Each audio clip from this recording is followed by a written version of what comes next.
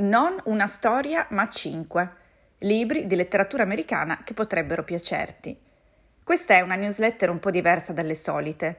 La sto scrivendo da Più Libri Più Liberi, la fiera della piccola e media editoria di Roma, al suo terzo giorno di questa edizione 2022.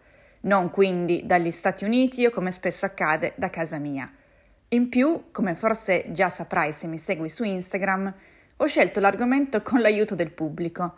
Giorni fa ho pubblicato un sondaggio in cui chiedevo se per questa newsletter di dicembre sarebbe stata più gradita una lista di libri di letteratura americana scovati in fiera oppure una storia americana sullo stile di quelle che leggi o ascolti abitualmente qui. Ha vinto la lista dei libri con un buon 65%. E allora mi prendo un momento per confessarti una cosa. Credevo avrebbe vinto la storia, non perché i consigli di lettura non siano accattivanti, ma perché è la scelta che avrei fatto io.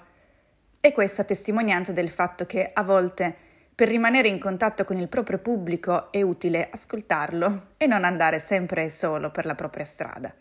Oggi più che mai mi interessa raccontare gli Stati Uniti prediligendo storie di luoghi, di persone, di incontri, di vita, ma a volte, come mi è stato giustamente ricordato, è importante per noi tornare là dove tutto questo non solo esiste già, ma incontra anche la sua forma migliore, la letteratura.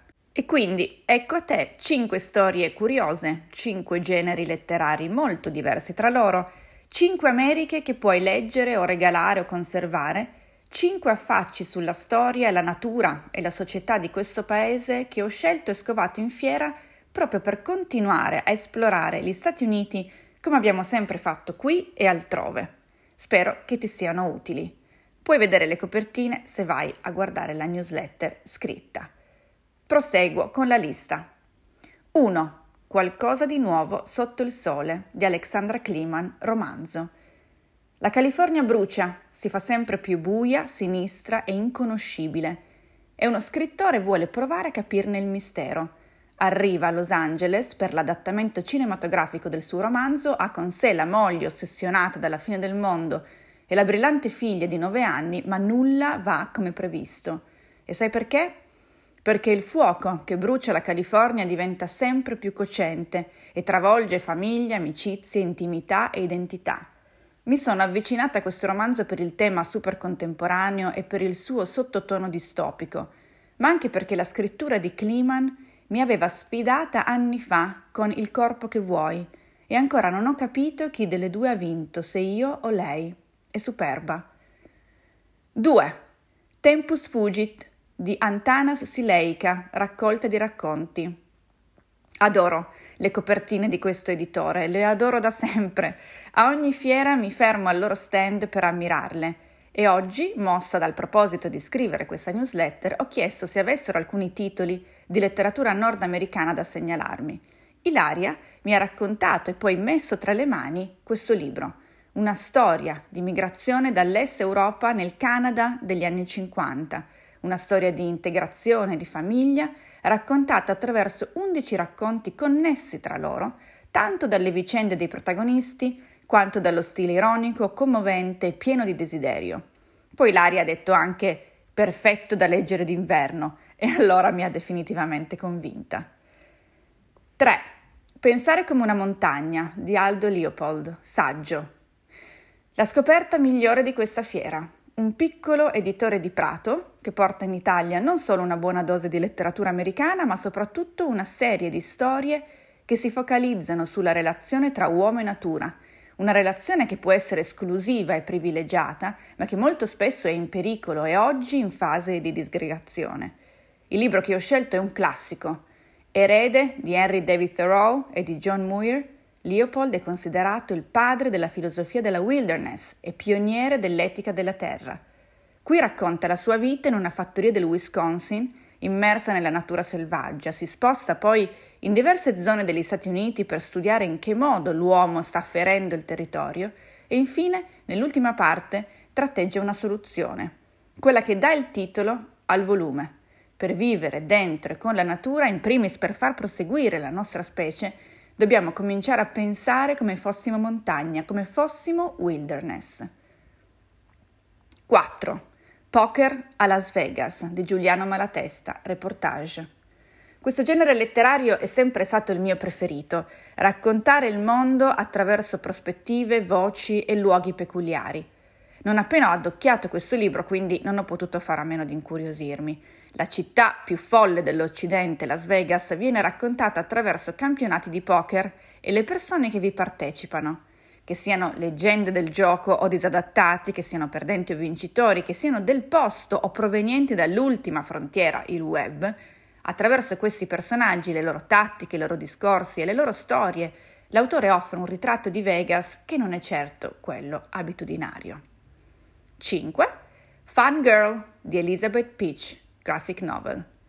Irriverente, travolgente, inquieta, buffa, scorretta politicamente, intraprendente sessualmente, la protagonista di questa storia a fumetti appena pubblicata in Italia mi ha fatto grande simpatia non appena l'ho incrociata allo stand.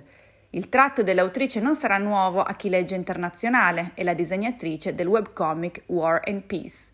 Fangirl è molto simile, per tratti e colori, a Olivia di Braccio di Ferro, ma come donna e come personaggio sembra voler raccontare qualcosa di decisamente nuovo e controverso, la vita di una persona che semina caos, ama masturbarsi e non sembra voler obbedire a niente e nessuno.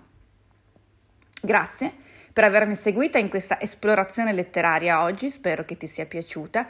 Ci risentiamo sempre qui tra 2 settimane, ma non finire di ascoltarmi perché in realtà le occasioni per leggere ed esplorare l'America non sono finite. Continuiamo a parlare di regali, che siano per te o per le persone a cui vuoi bene, perché nel mondo McMusa ci sono ben 2 offerte in questi giorni, una per i corsi di letteratura americana on demand e l'altra per la membership. E andiamo con ordine. Se vai a guardare nella newsletter troverai una tabella splendida che è lo schema delle offerte dei road trip letterari di Maps of America, 4 corsi di letteratura americana divisi per temi e per percorsi diversi da seguire on demand, quindi come e quando vuoi attraverso video lezioni, podcast e mood board ricchissime, per esplorare gli Stati Uniti da casa e arricchire il tuo tempo libero, d'inverno e durante le vacanze sono l'ideale. Puoi comprare i corsi singolarmente oppure approfittare dell'offerta che io e Babeli abbiamo organizzato fino al 14 dicembre, pacchetti da 2, 3 e persino 4 corsi a un prezzo scontato dal 15 al 25%.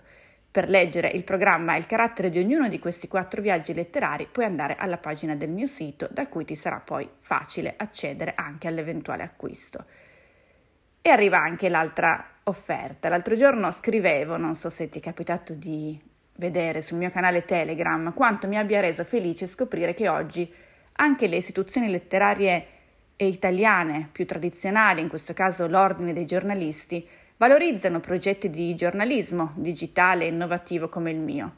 Non è affatto scontato, credimi, mi sono sentita finalmente rappresentata e oltre a questa newsletter sicuramente lo strumento digitale attraverso il quale il mio progetto giornalistico si esprime al meglio è la membership, uno spazio di approfondimento, intrattenimento, una scelta di informazione, un'occasione di scambio con una community che ha gusti simili ai tuoi. Se vuoi entrare in questa community e allo stesso tempo sostenere attivamente il mio progetto, fino al 25 dicembre puoi farlo iscrivendoti a Mac and Cheese o American Pie a un prezzo scontato. Come forse già saprai, da gennaio la membership si rinnoverà vigorosamente e se approfitti adesso dell'offerta puoi recuperare tutti i contenuti già fatti in passato e gustarti quelli in arrivo in futuro senza costi aggiuntivi. Anzi, con questa promozione è come se risparmiassi 1 mese con Mac and Cheese o 2 mesi con American Pie. Grazie mille, a presto, ci sentiamo tra 2 sabati. Ciao!